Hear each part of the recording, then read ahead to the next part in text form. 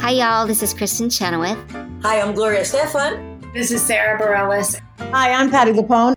This is Lin-Manuel Miranda. You're listening to the Broadway Podcast Network. When you need mealtime inspiration, it's worth shopping Kroger, where you'll find over 30,000 mouth-watering choices that excite your inner foodie. And no matter what tasty choice you make, you'll enjoy our everyday low prices, plus extra ways to save, like digital coupons worth over $600 each week. You can also save up to $1 off per gallon at the pump with fuel points. More savings and more inspiring flavors make shopping Kroger worth it every time. Kroger, fresh for everyone. Fuel restrictions apply. Okay, round two. Name something that's not boring. A laundry? Ooh, a book club. Computer solitaire, huh? Ah, sorry, we were looking for Chumba Casino. That's right, ChumbaCasino.com has over 100 casino-style games. Join today and play for free for your chance to redeem some serious prizes. ChumbaCasino.com. No purchase necessary. Void where prohibited by law. 18+ terms and conditions apply. See website for details. I did go to my local library, plug local public libraries, and checked out Carol Channing's memoir of sorts called Just Lucky, I Guess. Now, I don't have a great Carol Channing impression. Oh, my God. I mean, you can't. How can you not have a good Carol Channing? Of course, they're going to say that I don't sound like Carol Channing at all, so you can edit this out. I love that in order to do a Carol Channing, you have to speak lower than your voice naturally goes. And you sort of have to lean forward. You just have to do it with your hands, and you just, it just is.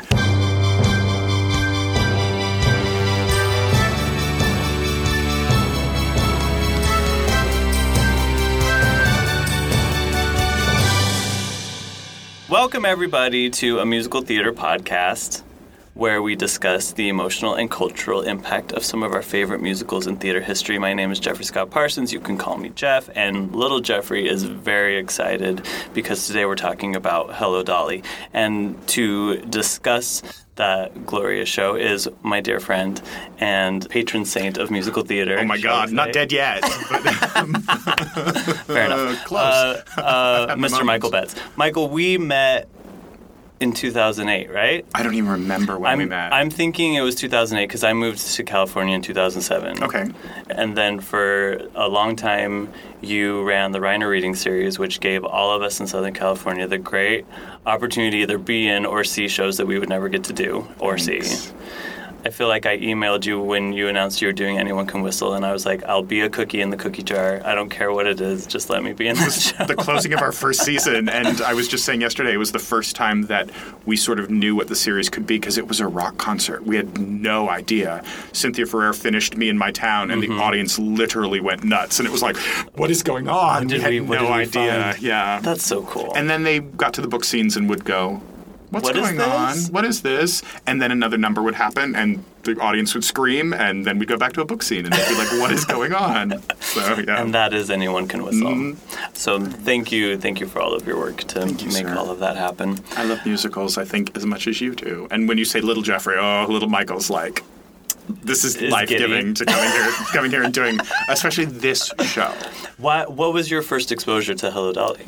You know what? I honestly have no idea. I think my first exposure to Dolly might have been doing it at Long Beach Civic Light Opera a million and a half years ago in 1991 with Nell Carter and Nipsey Russell. Hold on. I'm sorry. I just need to... it's a good thing I'm sitting down. So Nell Carter was freaking Dolly. She was Dolly Levi. And it's on YouTube. I literally had to stop and... I feel like in preparation for this episode, I've gone through every YouTube clip associated with Hello, Dolly, and somehow I never came across that. It's not the whole show, but it's Nell doing Before the Parade Passes By and doing Dolly. And it's like... Oh my gosh. It's everything. She was perfection. Okay, I saw Nell Carter and Annie in the Annie revival. And that's all I have to say about that. But then you also saw Sutton Foster. But she was fantastic. Yeah. Oh, no, you're exactly right. Sutton Foster was Star to Be. This is going to be one of those podcasts that just goes on and on and on because we're just going to free associate. Yeah. And then later on, I kind of edit something together that is under 2 hours. When you can get a break and I do some of the video work for work and I'm like, can you all please take a breath because I can't edit if there's no. And so far, I don't think there's been a pause or a breath. Not really. In this entire conversation. That's okay. So we're rewinding to pre-1964, which is when Hello Dolly is coming to be. Now, at that point, musicals in the 60s, composers were discovered off-Broadway, but ideas weren't really discovered off-Broadway. Whereas nowadays we think of kind of the more cutting-edge stuff as off-Broadway and then it transfers to Broadway. But Jerry Herman was doing his review Parade, which was not to be confused with the Jason Robert Brown Parade. This was a lot more sunny, and it was literally a review. And David Merrick discovered him and had him pitch for Dolly. But right out of Parade, he wrote Milk and Honey, right? Didn't he do the score for Milk and Honey at that point? I believe you're correct. And the Jerry Herman autobiography is sitting right next to us, for fact checking. So Milk and Honey was a show that took place in Israel, and the producers of that flew him because he was and has always been composer and lyricist, music and lyrics. Flew him to Israel. He created a great score for Milk and Honey, got nominated for a Tony Award that year. David Merrick hears his score and decides that he might be a good fit for the musical version of Thornton Wilder's The Matchmaker, which he's putting together. So David Merrick, titan of Broadway, huge personality in terms of old school producing musicals. Ken Mandelbaum wrote a biography on him called The Abominable Showman, And everybody knew exactly who it was just from the title. So he's pretty legendary in both temper and, I guess, just getting things done. But brilliant. But yeah, absolutely brilliant. Absolutely. From what I remember Jerry Herman saying, David Merrick was a little concerned that he wasn't, quote-unquote, American enough to write the score of Hello Dolly because he had just written Milk and Honey and had this obviously very Jewish, I guess, reference in terms of his musical writing. So he had Jerry Herman write 4 songs as a pitch, right, as an audition to write this show. And so he went and did it in a weekend, I think 3 of which are still in the show. And he got essentially the job. At this point... But there was still concern all along the way. Like, Merrick sort of never let up, and it's something Jerry talks about in his autobiography, that Merrick never let up on him not being the right fit all the way through the process. Now, at this point, we have Michael Stewart, who has already written the book, Jerry Herman, who's now, on the team as composer-lyricist. You got Gower Champion as director-choreographer, and you have Carol Channing as the star. Well, not... Merman was originally who Merrick and Herman wanted. It was first Merman, and then it was Mary Martin, and both of them turned it down? Both of them passed, yes. And then, according to Carol Channing's biography, he saw her in a play and then said... this is according to her. We love her. That he was going to create a show for her. So and it ended up being Hello Dolly. Now Hello Dolly was originally titled Dolly: a damn exasperating woman, which I don't know how that title didn't survive. I'm sure they tried to replace the colon with an exclamation point at some point. That was very big in the 60s. No, this is a very good point. Hello Oliver, Dolly, Donnybrook, Hello Dolly, Oklahoma, exclamation points. Yeah, well, 40s. Sure. But, yeah. Hello Dolly though is one of the shows I think that deserves the exclamation point. Oh, absolutely. Yeah. Like Oliver. Why does Oliver get an? Oliver should have an ellipses. Carnival had one. Carnival did Carnival too. had one, but it was taken away because Gower Champion did not feel like that told the story of the show. The exclamation point made it too much of a big splashy musical. Sure. It was a little softer. Needed a dash. Maybe the first act needs a question mark. I don't know. I can't with you. Carol Channing, can you Golden Globe winner. Golden Globe winner for one of my favorite movies of all Academy time. Award nominee. Yeah. for Thoroughly Modern Millie. Now, can you give just kind of a brief intro as to who Carol is? I mean pre-Hello Dolly. Pre-Hello Dolly, Carol was famous for playing Lorelei Lee in Gentlemen Prefer Blondes, another show that she wasn't necessarily wanted for. Right. She had to prove herself to win that role, and she became known and synonymous with that character and that role until Dolly came along. That's what she did. For those who might not know, Gentlemen Prefer Blondes is famous for the song Diamonds Are a Girl's Best Friend. Currently being sung in Moulin Rouge on Broadway. So just remember, before Satine sang that song, it was Carol Channing. And before Marilyn Monroe sang that song, it was, lots of people think it's a Marilyn song, and it is absolutely a Carol Channing song first. Yeah.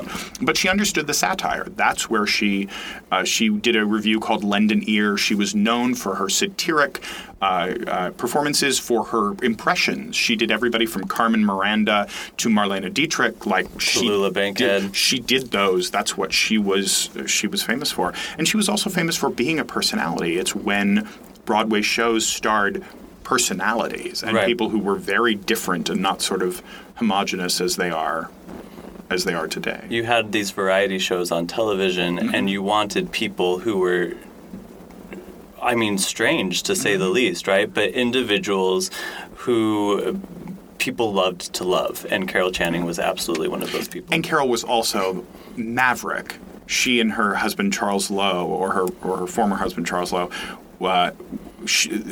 crafted. Her campaigns were amazing. She had 3x5 cards that she would write things down on, information about the people who were interviewing her and the towns and things. So when she came back through on a tour, she would be able to ask them personal questions like, how is this person in your life?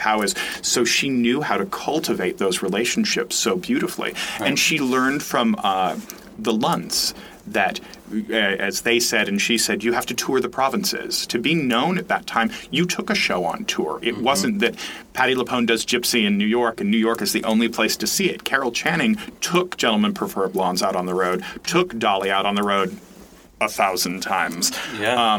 But she got to know the people, and the people got to know her, and that's how she became famous. That's an incredible work ethic. Can I tell you my exposure to Carol and Hello Dolly? Because they didn't happen at the same time. I find that to be problematic, is what I should say. I first saw Hello Dolly as the movie version. I know. And I loved it. This is true. I was young, forgive me. He's still young, everybody. But this was back in the day when the Disney Channel in the evening had programming for grown-ups. Do you remember that? I do. So, during the day, it would be 90s party fonts, and then you'd hit 7 o'clock, and everything would change to, this golden, elegant hue. And they would have programming for older people, and that's how I saw the Gloria Estefan concert Coming Home. That's how I saw The Ghost and Mrs. Muir. And that's how I saw Hello Dolly. And when I saw that Hello Dolly was going to be on, I remember I wanted to record it. So I got out a VCR tape. I put it in my VCR. A VCR tape? A VHS tape.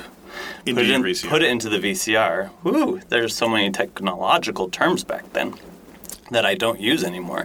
And I recorded it. I got done, took it out, put a big old piece of masking tape on it, and I wrote "Hello Dolly!" ! Comma. Hello, comma, Dolly! ! Don't forget the comma. Absolutely. Do not record over parentheses, Dad, this means you. Because my dad was very into recording NASCAR races, and he would just grab any old VHS tape, and I had a lot of episodes of the new Mickey Mouse Club that had been recorded over because of those races. So Britney Spears. This was pre-Britney Spears.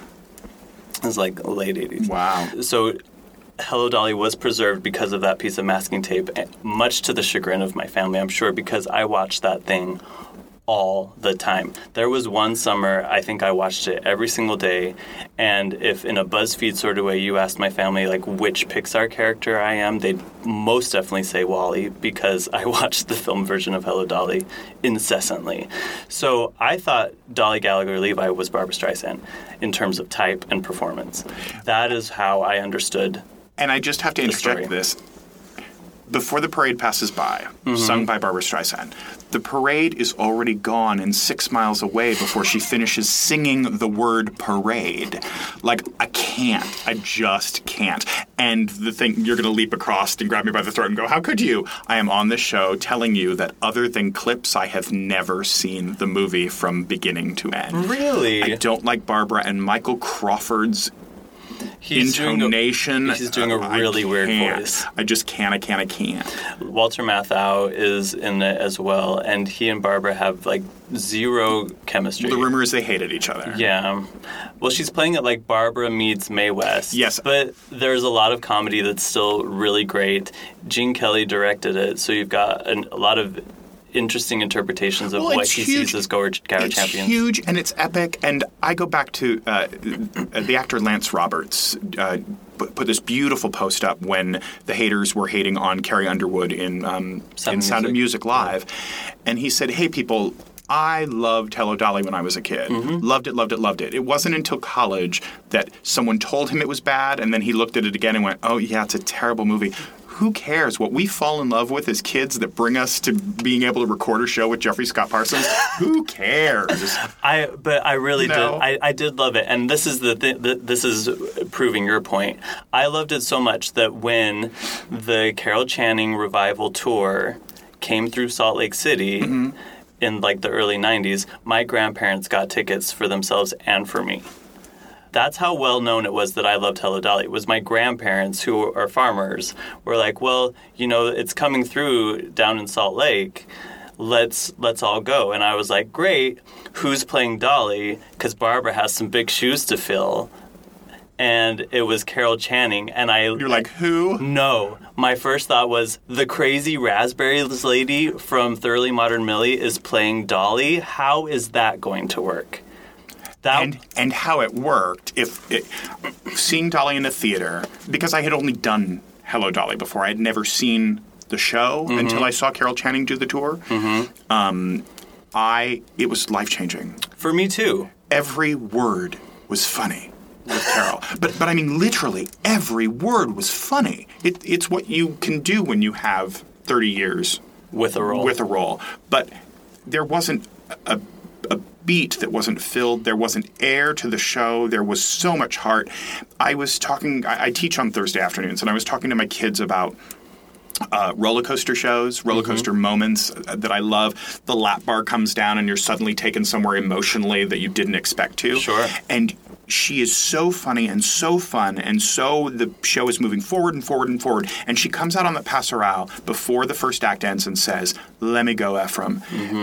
And the audience it's this beautiful, sparkly, emotional moment that you didn't think you were going to get from this woman or this show. And it plays different than anyone else I've ever seen it play with, because she is so funny that moment the lap bar comes down and you're like, oh, we're going on a ride now. That's really beautiful. And exactly how I felt. Because once again, I walked into it being, thinking I knew everything at the age of 11 and not expecting her to win me over, and she instantly did. And to this day, I think it's burned in my memory as what comedy in musical theater looks and feels like. Like, it was just a masterclass from beginning to end. But comedy with an emotional bottom. Well, but that's... Because when we get to talking about the revival, I have very, very, very strong opinions on the revival. Well, and I think that is what real comedy is then, is that it's not just about bits, and it's not just it's the cleanliness, of Carol, because there were moments where I was like, oh, it's funny because she's not doing anything. And you think of Carol Channing as being this wild and she would just stand her and ground. Stuff would just happen around her. Now, I had heard that part of that was because of her age. Yeah. And I also, there were enough people who'd seen it originally who said like she was, or had worked on it originally, who said she was not a shadow of what she could do before, but it wasn't what it was before, but I didn't know at 20.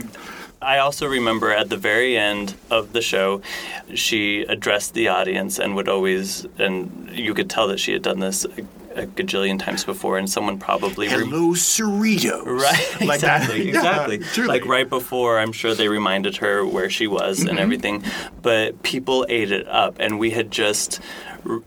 been told that we were going to be hosting the Olympics, the Winter Olympics. And so she had found that out and included it in the speech, and people went insane because she had personalized the show just for them. But she knew she was a brand, and she had to do that as her brand. I will say the other thing the 94 tour did for me was I had heard the cast album, the original cast album, and they were albums at that point. It might have been on disc, but I think I had the LP.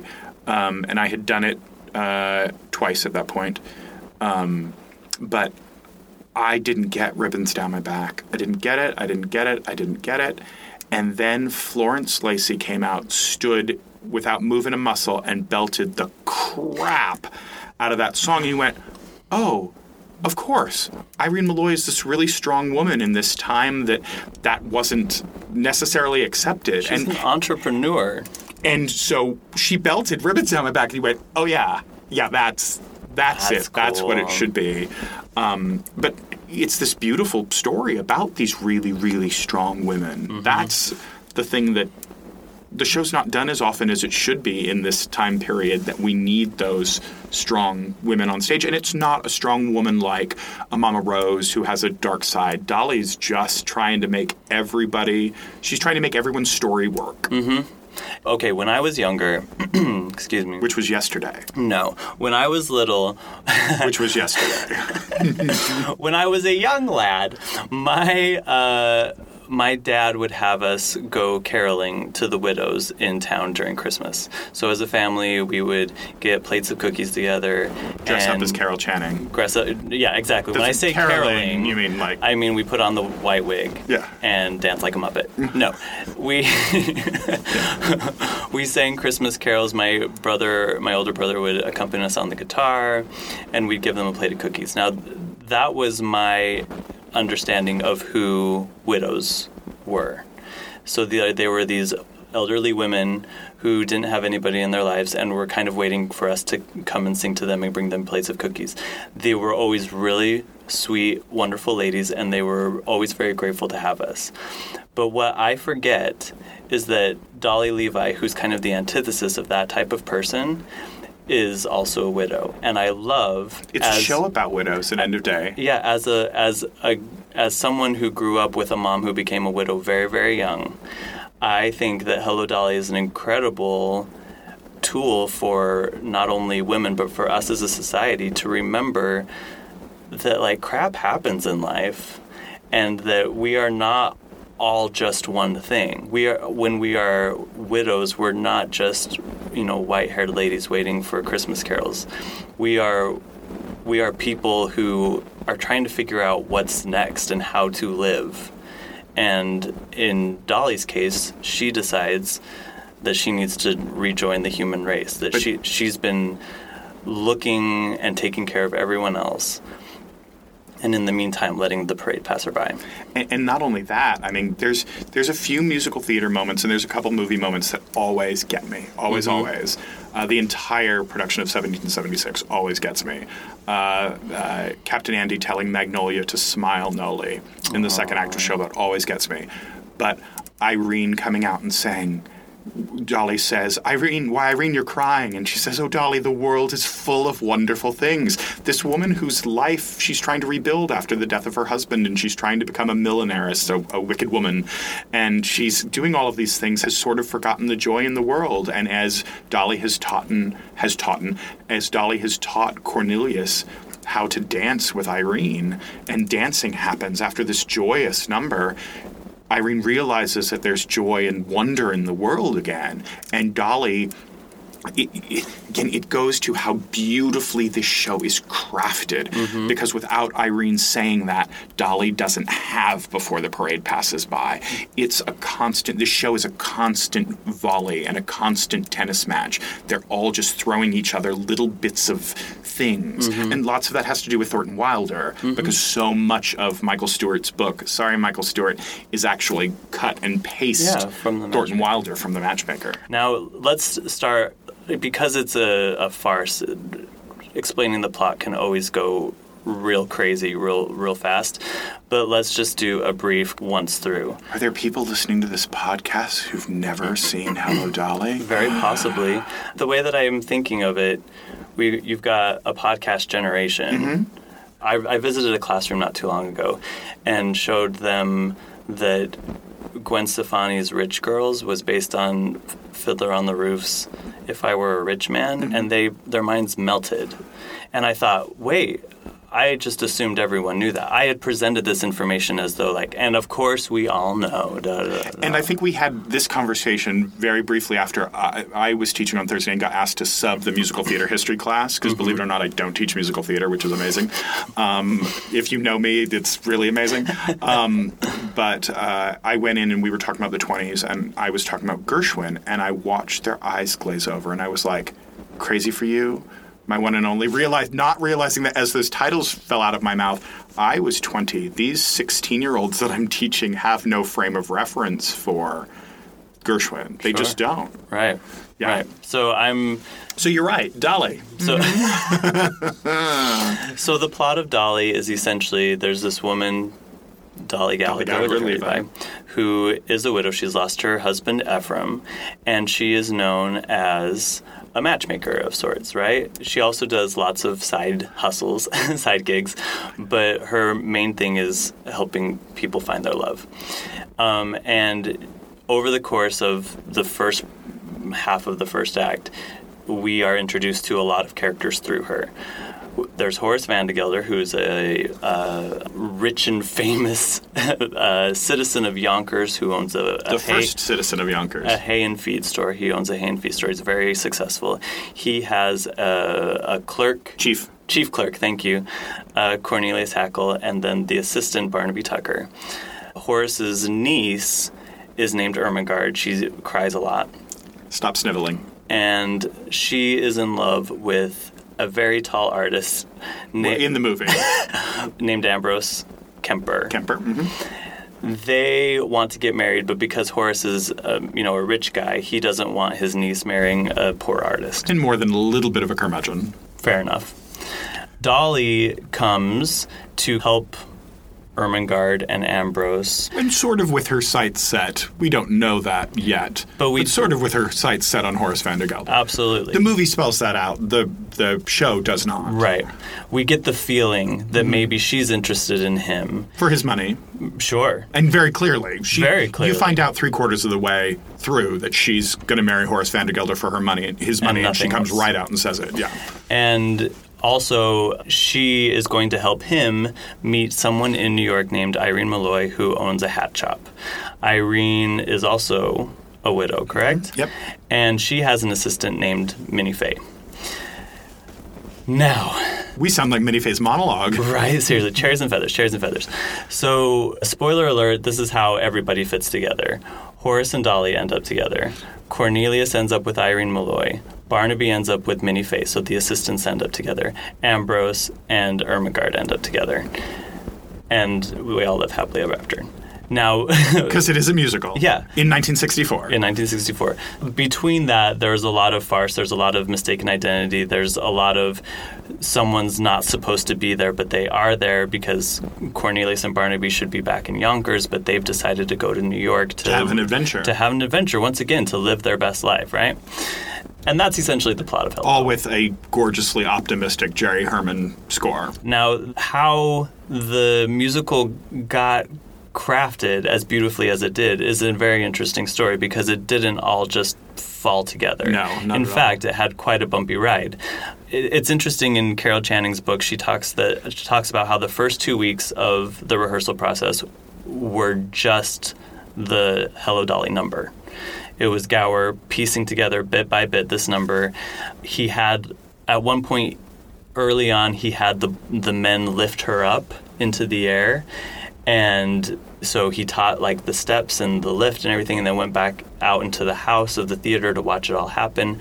And they did it, and he said, "Stop, stop, stop." And he runs back up on stage and pulls Carol aside and says, that is the first and last time Dolly's feet will ever leave the ground. This is a grounded woman. She does not get lifted in the air. But they spent 2 weeks working on the number, which I can't even imagine that kind of luxury to spend 2 weeks on one number. But after that point, that number never changed. The way that he said it after those 2 weeks. Everything else, however, changed a lot. When they finally went out of town, for some reason David Merrick decided to take them to Detroit to open the show.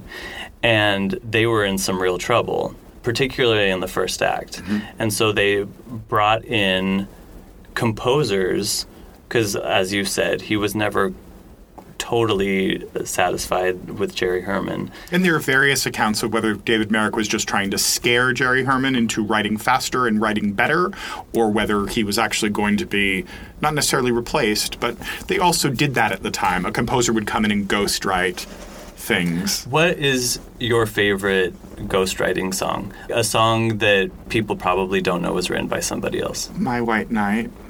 Oh! I didn't know that. Who wrote My White Knight? Supposedly Frank Lesser wrote My White Knight. Really? Yes. From Music Man. Mm-hmm. Interesting.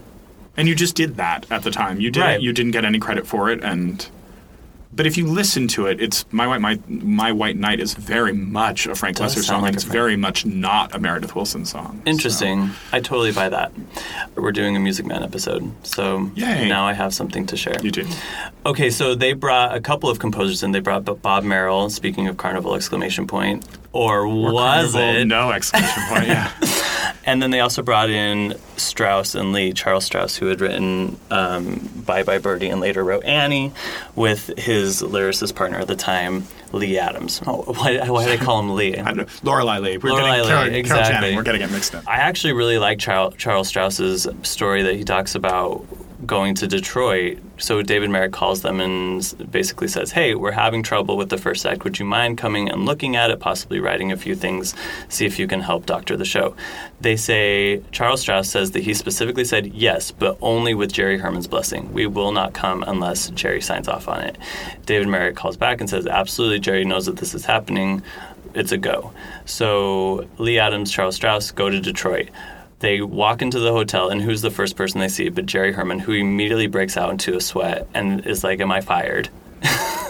What are you guys doing here?" And they were really upset because they said, "David Merrick told us that you knew about this," and he had no idea. And he said, "Do not." So they were trying to tell Jerry Herman, "Don't worry, we're just here to help in any way we can. We're going to go see the show." So they go see the show, and they take notes. According to Charles Strauss, their notes included some restructuring of the first act, bringing some of Thornton Wilder's original Matchmaker back into the script, and then creating a moment for a song called Before the Parade Passes By, which they wrote. They wrote a song called Before the Parade Passes By. That's all of the work that they did. Then they went and left. The show continues to go through changes. It closes in Detroit, moves to Washington, D.C. to open up again, and it opens up with a song at the end of the first act called Before the Parade Passes By. But it's not the one that Charles Strauss wrote. Jerry liked the title. Exactly. He took the title, but he wrote his own song. Sometimes when you're so close to a project, right, you can't see what needs to happen.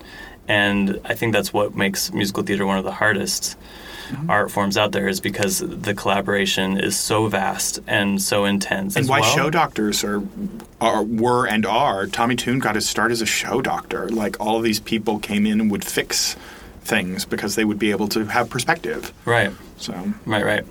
So it got terrible reviews in Detroit. Yeah. I don't know that I knew that. Yeah. But then it goes to Washington, it gets better, and then it goes to Broadway and becomes like a huge smash.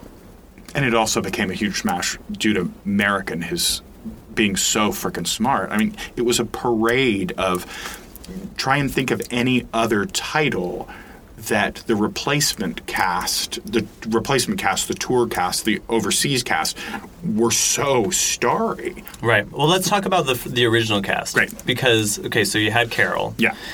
Oh. You had Mrs. Peacock. Well, and that's what I was going to say. So the original Irene Malloy was Eileen Brennan, which to my generation is the iconic Mrs. Peacock from Clue. Go figure. And Private Benjamin. You have Cornelius Hackle, played by Charles Nelson Riley, who was kind of like Carol in terms of being... Well, all of them were. I mean, I assume that Eileen Brennan, all we have is the recording of her singing Ribbons Down My Back, and it's very ingenue soprano. Yeah. We can only imagine with someone like Eileen Brennan that that's not that she was what just you as got. ballsy as every other performance she ever gave. No, Comedy Titans.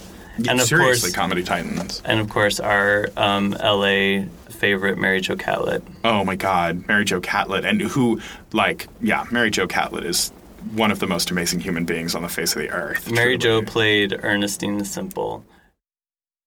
All right, we are going to press pause on my conversation with Michael about Hello, Dolly, because as I got listening to our conversation and us talking about the legendary Mary Jo Catlett, I thought, why don't I just reach out to her and see if she might record a little something for the podcast. And because she is amazing, she said yes. So, ladies and gentlemen, Mary Jo Catlett is here with me. Hi, Jeffrey. Hi. It's so nice to be here. I'm so tickled that you said yes and were willing to do this. Thank you so much. Well, I'm just thrilled to be here.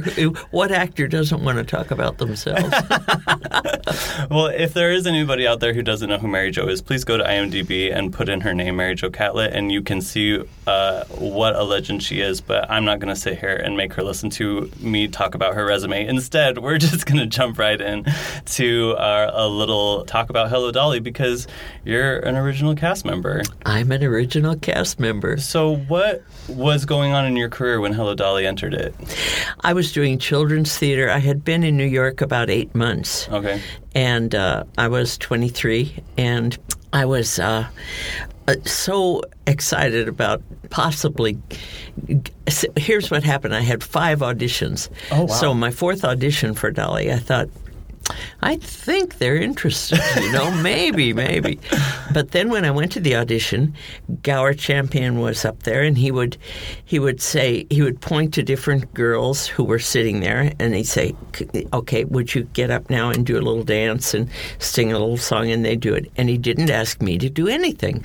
I just sat there, and I started to really feel out of place because they were tall, willowy, or short, gorgeous dancers. Sure. They were not my type. I'm a Zoftic woman. Character actress. And so pretty soon, I think he had such great sensitivity.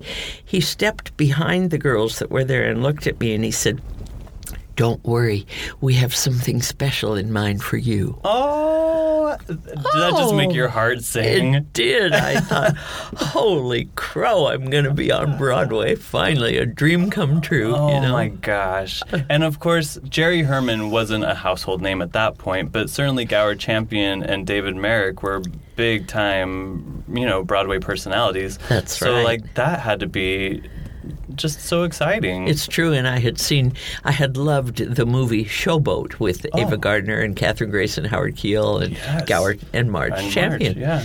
So I was starstruck, rather, too, about him. He was so handsome and so nice. Oh, my goodness. All the pictures I see of him, he always looked very, with the sweater tied around his shoulders and like he was about to go play tennis at any moment. Yes, very preppy, put together. He was. That's so cool. I kind of mentioned on the episode that I recorded with Michael who your character is or was. What could you describe her, though? Sure. It's funny because people say, oh, you played Ermengarde. Well, Ermengarde was my best friend in the whole cast, Alice Playton. We were very good friends. Anyway, Alice was about 4'9" when she was really little and really petite, and she played the niece, Ermengarde. But my character's name is Ernestina, so it was a little similar. So Sure. And I'd say, no, I wasn't Ermengarde. And Ernestina was this young lady that that Dolly Levi fixed Horace Vandergilder up with. She wanted him to like her, Dolly. She wanted him to like her, but she would describe Miss Money, Ernestina Money, and that's all Vandergilder had to hear. Oh, yes, I want to meet her. Sign me up. And she'll come on with a little yellow dress with baby pink roses, and she's just wonderful.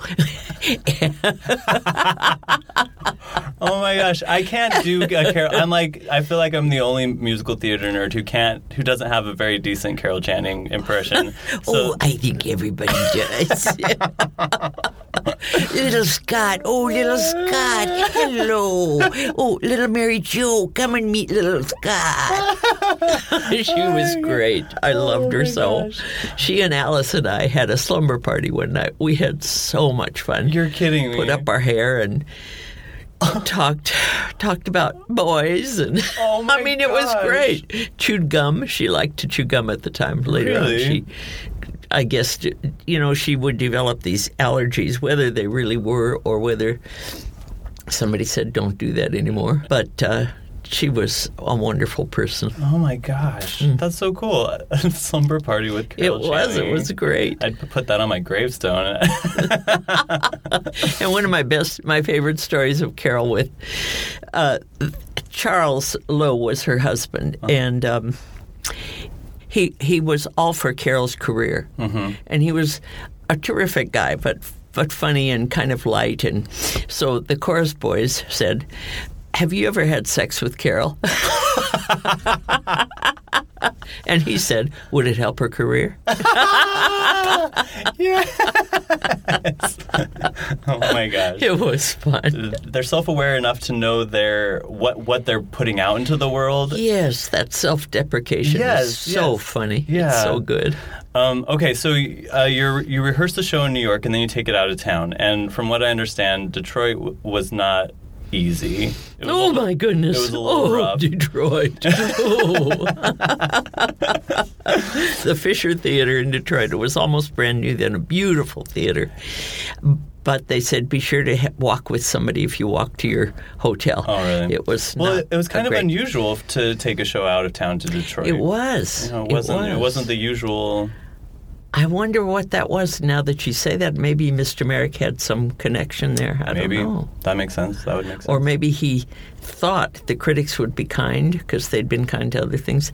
Well, they were not kind to one other thing. There was a show that went through there called Bravo Giovanni. Oh, do you remember that that's show? Like a famous flop, isn't it? Good, yes. That and Dude, really big flops. Big flops. And but it opened on Broadway and closed. And the first line of our review after our opening night in Detroit was, "Not since Bravo Giovanni." Oh, no. Has there been such a losing, it just, and it went down terrible from there. review. And Mr. Merrick wanted to close the show. Well, that's one of the worst omens you could have received. Isn't it? And yet, it couldn't be more wrong in terms of the legend it became. Of what you saw, yeah. I guess it had a lot of work. I thought it was wonderful. Of course, everything was wonderful then. I was going to be on Broadway. Hey. Was your track or your role in the show, did you have it pretty easy? Because most of Ernestina's stuff is in the second act. It is, except that they put her into the chorus in the first. Oh, okay. And in one of my favorite little walk-on things that I had, playing Brunhilde in the parade. Oh! And today I saw Dolly on Broadway with Bette Midler, and it was quite good. But they now have 3 Brunhildes in the parade. Oh, and you're like, come on! I would have hated that. This is my standout, yes, guys. Come on. What were the biggest changes that you remember from Detroit too? Because then you went to Washington after that, yeah? In Detroit, they had 4 ladies who they called the biddies, who were probably a little similar to Pick a Little, Tuck a Little, music, who would do crossovers and who would comment to Dolly. And they were sort of the Greek chorus, these 4 biddies who'd go across. And one of the first things Gower did was to cut the biddies. Wow. a stage manager later told me that Merrick said, well, then you have to fire the Catlett girl. And he said, why? And he said, well, she's part of the biddies and she works fine, but she's a large character lady. She won't work in the, Sunday clothes chorus. She would today. Yeah, seriously. But anyway, then, no, you couldn't have any extra body fat there. I roll. Yes. Oh, my goodness. Oh, thank you. I'm glad that Gower Well, had Gower your back. said, well, I won't let her go yet in Detroit. So they kept the parade and they kept me in it. And then I was in the chorus. Mm-hmm. And then we must have had a run-through in New York. And this woman who played Ernestina was named Gloria Leroy. Do you know that name at all? No, I don't. She was, had been a stripper. Oh. She was rather gorgeous in an older kind of way. Sure. So the way that they made her look unattractive to Vandergilder was to make her cheap and blousy and hey, you know. Yeah. And so Gower decided she was not right for the part, and that was hard because she was a very nice lady. Yeah. Anyway, then he opened the casting to agents and people, and I remember I was outside sitting on the steps reading the little part of the script that we had, and because Gower had asked Lucia Victor, our stage manager, if I could, he said, I want her to audition. And, of course, I was thrilled. Sure. And I was on the steps with Renee Taylor. She was up for it, too. Wow. And she said, oh, you're perfect for this.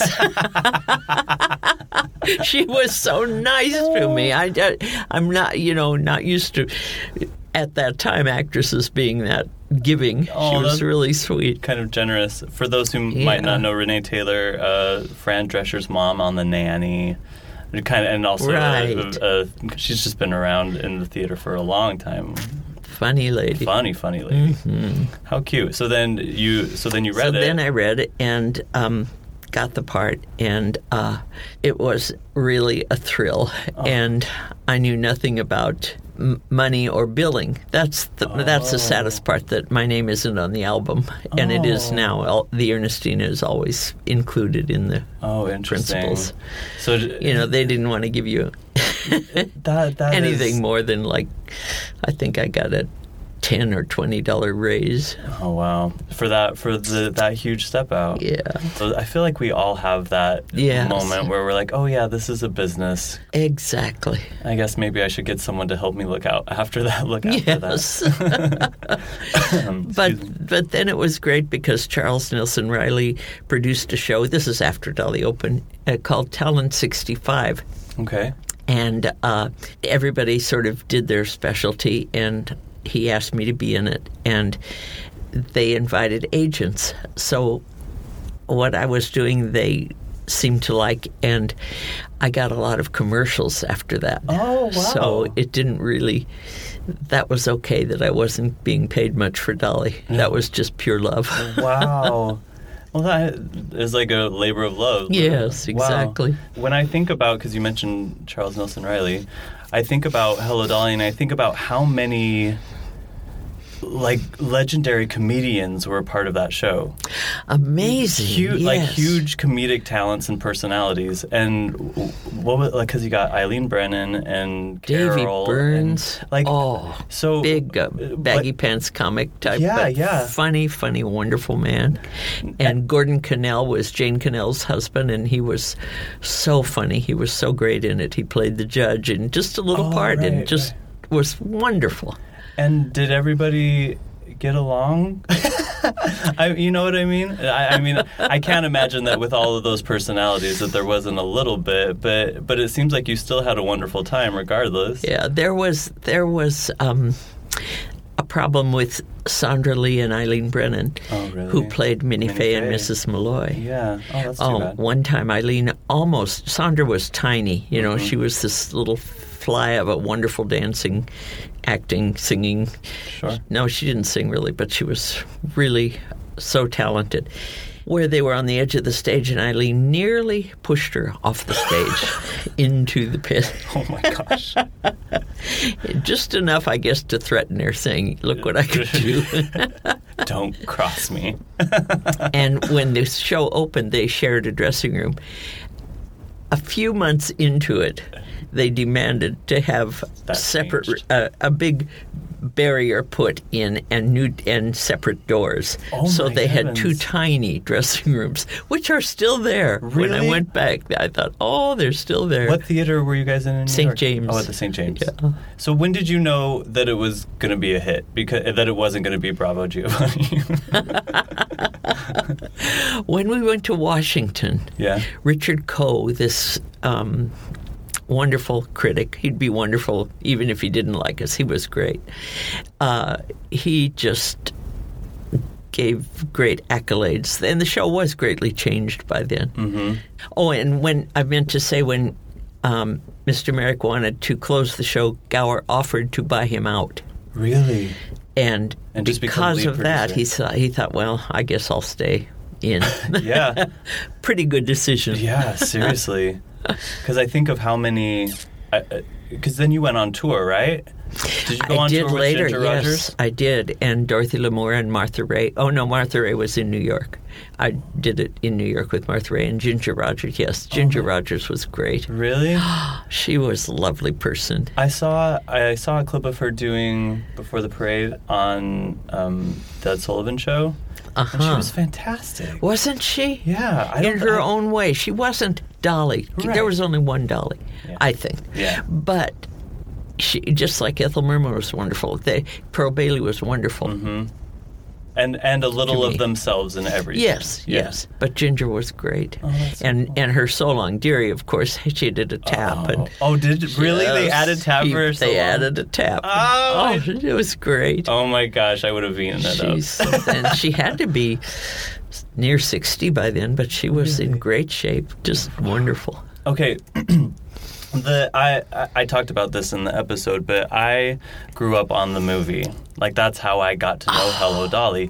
And the Carol Channing tour in the 90s was coming through Salt Lake City, and my grandparents, knowing how much I loved Hello, Dolly, got me tickets to go with them to down to the big city to see Hello, Dolly. And I was like, all right, well, who's playing Barbara's role? And it was Carol Channing, and I couldn't believe it. And, I mean, of course, changed my life in terms of just seeing this performance, this iconic performance. But the thing that really cemented my understanding of what comedy on stage could be was that eating scene. And wasn't it the best? And for those who don't know, maybe because you've only seen the movie, but in the stage version, everybody, because of all of the chaos in Harmonia Gardens, ends up going to court, and the judge wants to talk to this Dolly Levi, who seems to be the through line for all of the chaos. Meanwhile, she's still back at the restaurant eating. Yes. And there's this great little device where she realizes, I got to finish my food because the girl can eat. And so she just starts eating everything as fast as she can, and at this one point starts grabbing these little potato puff things and shoving them in her mouth as fast as she can, and the audience just went nuts, and I had never seen anything like that before. Wasn't it fabulous the way she did it? Just so clean. Fabulous. And were you on stage to see that? Like, were you in the docket? Yes. Yeah. Yes. And I can only imagine that it was really consistent every night with the audience kind of going nuts. Just wonderful. Just right on the money. Her timing was delicious. And they were supposed to be dumplings. Yeah. So they were this sort of a beige color. Okay. So originally they used cotton candy. Oh, really? And it worked beautifully because, it just would melt and disappear. Uh-huh. And the audience didn't know it, but they thought, how does she do that? Just put all those in her mouth. Well, pretty soon she got, which was legitimate, a real sugar problem. Oh, from eating all the cotton candy. And two shows on Saturday, yeah. So they had to devise something else. So this brilliant... prop guy, David, can't remember David's last name right now, but he was great. Anyway, he took Kleenex and he put it over a light bulb and sprayed tea on it. So the tea color would be the color of dumplings, and he'd take it off. It'd be dry. Take it off gently, put it on the plate, and it was even better because it would really disappear. Right. And then pretty soon she'd find time to use the napkin and get rid of it. But it worked wonderfully. Those were napkins? Yes, those are like little Kleenexes. Little tissues. Yeah. Oh my gosh. Theater magic. Isn't it funny? Wow, how cool. Yeah.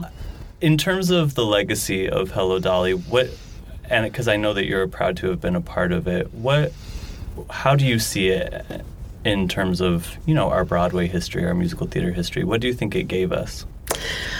Oh gosh, I think it was rich in the texture of the show. It was so beautiful to watch. That's what people would say more than anything, how it was like watching a Valentine. It was just so beautiful. Gower had such an eye for beauty of every number.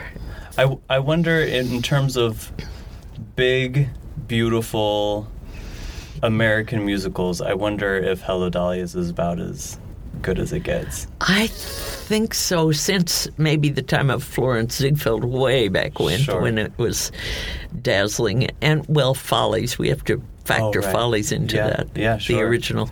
Yeah. Just like eye-popping. The eye candy.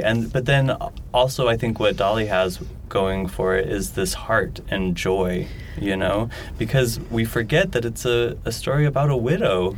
Exactly. And how wonderful that this big, colorful musical is all about this woman kind of at a point in her life realizing that she needs to join the human race again. Right. Thornton Wilder. Wonderful. Yeah. Wonderful writer. Yes. I love it. I'm so grateful you came to talk to me. I'm so glad to be here. It was great fun. I hate that we're done. I know, right? It went by so quickly. Yes, I adore you. Thank you for all that you've given us, and thanks for being here today. Thank you so much. Bye-bye. Bye now. Well, let's go ahead and talk Pearl Bailey because... Oh, everything. But it actually, if I'm not mistaken, it actually closed, and the tour went out with Pearl Bailey, and then the Bailey tour ended up on Broadway. Oh, really? Mm-hmm. Okay, so that was 68. If you look up on YouTube...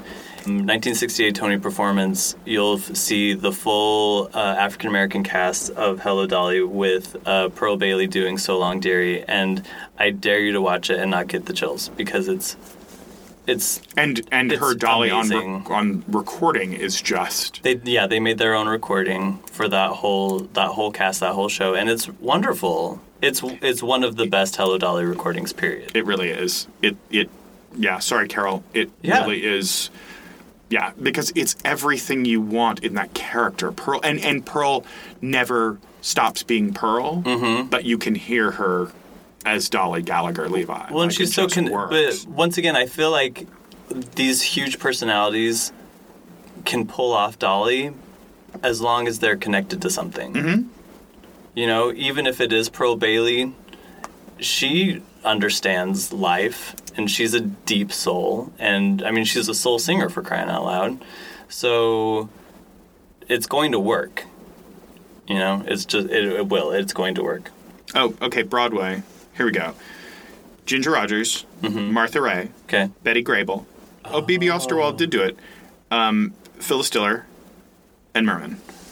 So Ethel Merman finally came back around. Yes, that was. Do you know this sort of apocryphal story that she said she told Merrick that now that previews were out of the way, she would take over the role. Now that you got your previews out of the way, I'll take over the role. I love Ethel. And that the whole.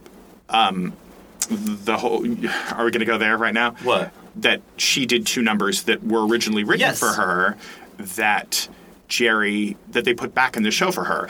Clea Blackhurst says it beautifully in her act, but no one but Merman, who was such a huge Broadway star at that point, no one but Merman would have introduced 2 new songs in a show that had been running for 7 years. Was one of them the Welcome to the World or something? World Take Me Back. World Take Me Back. World Take Me Back and Love Look in My Window. Yes. But and Jerry has said before that he explained that this was replacing Before the Parade Passes By, and she goes, that's okay, I'll sing them both. Exactly. So she did World Take Me Back into Before the Parade Passes By. And you just think, again, like the star power of that. Like even Lapone, who sort of is the closest thing we have to that, albeit a better actress and not so one note, but you can't imagine somebody today being that big, because she was a Broadway star. She did the Call Me Madam film, she did the film with Marilyn, There's No Business Like Show Business, but she wasn't a star anywhere except on Broadway, and that's, again, those personalities. There's a clip of her, which show is she on? Oh my heavens. Okay. Let me explain to you all what just happened. So, I pulled out of my Mary Poppins bag a Tiffany lamp, a ficus, and Ethel Merman sings the songs from Hello Dolly. Is this what is it this called? This is an LP. An LP. Hold the bottom because it's all broken. She did it on her label called Bar Mike for her Bar Mike Records. I mean, theoretically it's No Mike, but it was named for her grandchildren, Barbara and Michael. And she. So side 1 is Love Look in My Window. Yeah. Side 2, World Take Me Back. It's just a 45, but it's both songs. You can also hear them on it streams. There's an album called Mermania, and it streams on Amazon, and I believe you can get it on Apple too, and you can hear both numbers. They're quintessentially Jerry Herman. They're just optimism and beautiful, and they're fantastic songs. I want to go ahead and read this quote from the New York Times that's on back of the cover here. It says, "There's a new hit in town. Truly, Ethel Merman is one of the great ladies of the musical stage. She received 3 standing ovations. Applause, cheers, whistles weren't enough. It was like being in Shea Stadium the day the Mets clinched the pennant." No. And musical theater fans were like, what's a pennant? Oh, is that thing from Damn Yankees? Damn Yankees, thank you. The year the Yankees lost the pennant. Come on. That's that title song. About going back to construction of the show, you have this absolute frenzy of the Waiters' Gallop. For those of you not in the Hello Dolly know, there is a number with all of the waiters in Harmonia Gardens, and it's very athletic, very acrobatic. There are flaming kebab sword fights, and there are chickens being tossed and plated, and it's just this craziness. Acrobatics. And the beauty, and again, the beauty of the construction is that this craziness happens for 3 to 4 minutes. Also preserved, thank God, Bruce Kimmel on the 94 recording preserved the entire Waiters' Gallop, which hadn't been on record before. And then she appears. She's about to come in, and everything stops, and it's a dead stop. So the audience has been worked up into this frenzy. There is a dead stop, and then the iconic trumpet blast of Dolly's arrival, because this woman, this female, this musical theater role gets not 1 star entrance in this show, but she gets 2 star entrances in this show. Right. And it is thrilling. From community theater to Broadway, it is thrilling. Absolutely. I sat there with my arms mostly crossed for this past revival with Bette Midler. But let me tell you, when she came down those stairs, it was musical theater heaven for 5 minutes. And you just couldn't help but leap up onto your feet because it was perfection. And all the other flaws that I felt about the show were completely erased for that moment of musical theater brilliance. And it has everything to do with what Gower and Jerry Herman and Michael Stewart created in that moment. It's perfect. Well, there's kind of a trope in musical theater that Act 2 is always the problem child. That you make Act 1 perfect and then Act 2 just kind of falls apart. Hello Dolly is one of the few times where I think Act 2 is better than Act 1. Just because it's almost like classic sitcom where we've spent all of the evening up until this point getting to know these characters so well, and then you put them into a completely different setting that we haven't seen before, which is the Harmonia Gardens restaurant, and throw in a little bit of chaos, and then you just watch what happens. Because it's the payoff for the farce. Every farce sets itself up, and then... And while Act 1 is incredibly entertaining and has more songs, then Act 2 you just get to just sit back and let it all wash over you. And there's no greater example of that than Dolly's entrance with the feathers in her hair coming down the staircase. And it's one of those moments of iconic musical theater where no matter what production you see, that better happen. And it's not about copying other people's work. It's just you have to pay respect. Okay, favorite songs in the show.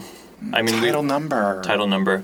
There's no better title number. Those horns, like, come on. Well, we talked about that the original title of the show was Dolly, a damned exasperating woman.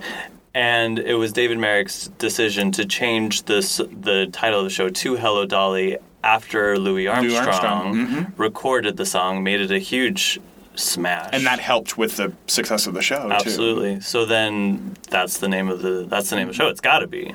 And apparently rightfully so, because it's one of your favorite numbers. Do you know what's one of mine? What? Dancing. Oh, yeah. Again, get me. So in Act 1, Dolly teaches Cornelius Hackle, the head clerk, and his friend Barnaby how to dance so that they can dance with Irene Malloy and Minnie Fay. And as far as I'm concerned, there's no greater moment in musical theater than when people get taught how to dance in a number. And I feel like dancing is probably the best of all of those, including Shall We Dance, because what is Shall We Dance without the dress? The song Dancing starts in Hello, Dolly, and I've heard it said that a waltz is the time signature closest to our own heartbeat. And if you listen to my heartbeat, that's what dancing sounds like. Because the minute that it starts, the da-da-da-da-da-da-da, and then that orchestration takes over during the dance break, the ba-da, ba-da, ba-da-da at the end, and it's it's really, like, my heart swells. Going back to the revival for a second, I was horrified when they announced the director, because I knew exactly what would happen. But I do believe that Dolly, I think Jeffrey's heard me use this term before, Dolly is a metronome show. Dolly is a show that you have to put a metronome on the front edge of the stage and go, okay, you have to keep this pace. You have to keep this pace. There's no air between the lines. It's like an old Preston Sturges film where you're just jumping on each other's cues. And that is something Jerry Zaks does very, very, very, very well. So the timing was perfect. Jerry Zaks does not do heart very well. So there was timing at the expense of heart. And while it's not on the surface, Dolly is all about heart. And if you can't nail that, I'm shugging. But the shoulders are coming up to the ears. I mean, I spent more money than I've ever spent on Broadway, well, until I saw Jake Gyllenhaal do Sunday in the Park with George, but we won't talk about that. That'll be also brilliant. But I spent more money than I've ever spent in my entire life to see Bette Midler do Dolly. That was the whole point in going knowing back. full well that you might not... Knowing full well that with Jerry Zaks, it was like, but nobody better. And that's also a reason I think we don't see the show as often as we should. It is a star vehicle. All right. So I'm going to read Love you. a few things. Do a traumatic reading, I'm please. Once again, I do not have a good Carol voice. But this book that she wrote, which, first of all, there's no way that there was an editor. Because she repeats herself constantly. Yeah. It is just a stream of consciousness. I keep using the word heaven, but it's heaven. It is. It's heaven. It is. It is so fascinating to get into her brain, but you have to read it in increments. I just wanted to read a few things because when we're talking about what a unicorn Carol Channing is, the back of the book, the quote that I can only assume she chose for the back of the book is, I have been prostituting myself all my life. I've been making love to an audience since the 4th grade. It's kind of interesting to me that what I do on stage is legal, whereas what's done in bed is not. Carol Channing, everybody. And now say that again with the voice in your head. I've been prostituting myself all my life. Yours is like the love child of Carol Channing and Charles Nelson Riley. Okay, look, hey, I'll take it. Maybe there was a secret tryst. They're both in the Hello Dolly universe. I know. The Hello Dolly universe. I sort of want. Can we do that? Can we have Unicorn Planet? Totally. A gay boy wished for a planet full of Hello Dolly. Carol Channing Planet. I also think what's really fascinating about Carol is that she doesn't have really a bad word to say about anybody, Streisand included, who stole her baby. You know? Do you know the story years ago about whether it was a Tony party or an Oscar party or some huge party that they were walking into, that there was a band playing as each star would walk in, and there was a concern about what was going to happen, and the band played Diamonds Are a Girl's Best Friend and Don't Rain on My Parade for Streisand, because they were both there, and it was like during the time that Hello Dolly was big. But So there they're was like, a just big, stay away from Dolly. Like the room sort of was like, oh, what's going to happen? And they stayed away from Dolly completely. That's fascinating. From what I understand, there was if she has an enemy in the world, it's this one like Hollywood agent who really heavily pitched Streisand for the film. Carol was, I think, just a little too weird for Hollywood. But the thing is, like... And Streisand was the biggest star in the world. Because Funny Girl and Hello Dolly came out the same year on Broadway. And they became friends because they were both the toast of the town. And then Streisand got the film, and then that friendship very much stopped.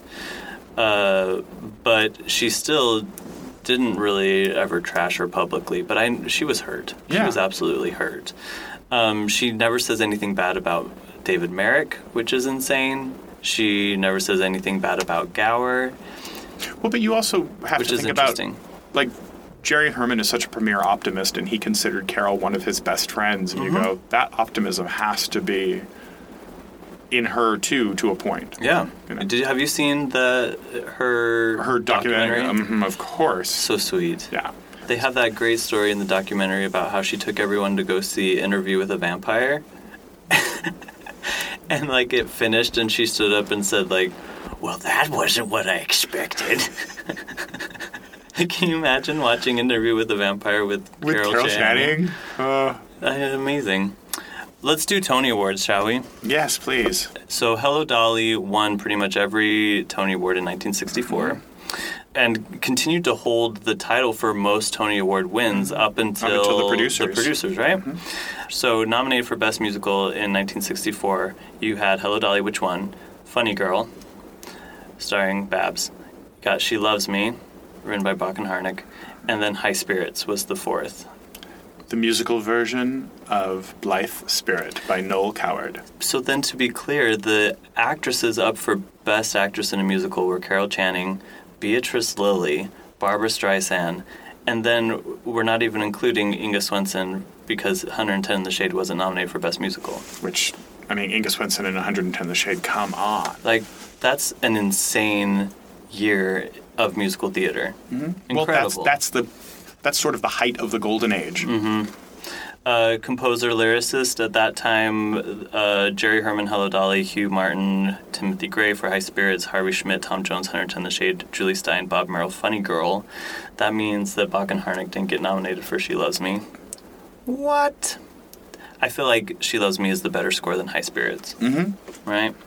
But at the time, She Loves Me was a little jewel box show, and High Spirits was a big Noel Coward piece. That's true. And then I guess the other thing of interest is that this was also the season of a show that we've already discussed on this episode, Anyone Can Whistle. Oh, I love that show. Isn't that crazy? Which was only nominated for choreography. And 9 performances, yes. Am I right about that? 9 performances. One other thing that I want to touch on is the international tour of Hello Dolly, which was led by Mary Martin, which the recording is available on Amazon. And she sounds phenomenal. What I loved about the Mary Martin thing, and there's a whole, if you go on YouTube, you can see it. She did this international tour to Japan, Vietnam, China, I think. And there's a performance of her doing it for the troops in Vietnam. And they are losing their minds. And it really touched me in like a profound way to think of like these military types reacting to musical theater in such a beautiful way, and to have someone as nurturing as Mary Martin on stage, as warm and nurturing, saying hello fellas, you know, and making them feel at home in the way that the waiters have made her feel at home in the story. It's really, really touching. And it's a piece of media that reminds me how beautifully American musical theater can be, and unifying, and the power of laughter, but also of heart, and the troops weren't only from the U.S. They were also, I believe, from the Republic of Vietnam and Australia and New Zealand, who had all kind of been at this base.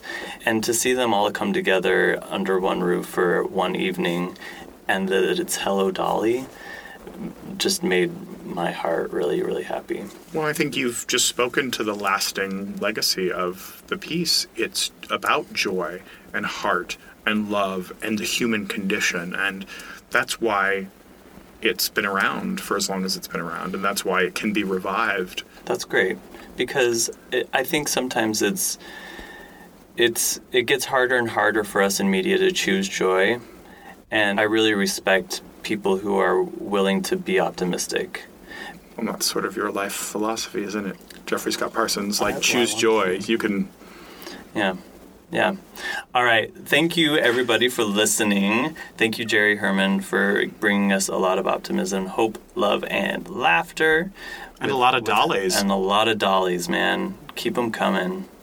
I invite everybody to listen, subscribe to A Musical Theater Podcast. If you have any suggestions as to what shows we should cover, you can always email us at amusicalpodcast@gmail.com or follow us on Twitter at amusicalpodcast. We want to hear from you. This is your community to listen to a bunch of nerds talk about these wonderful shows. Thank you, Michael Betts, for coming over and chatting with me. I adore you. Thank you so much for having me, Jeffrey Scott Parsons. Of course. And everybody have a great day. So long, dearie. Ha!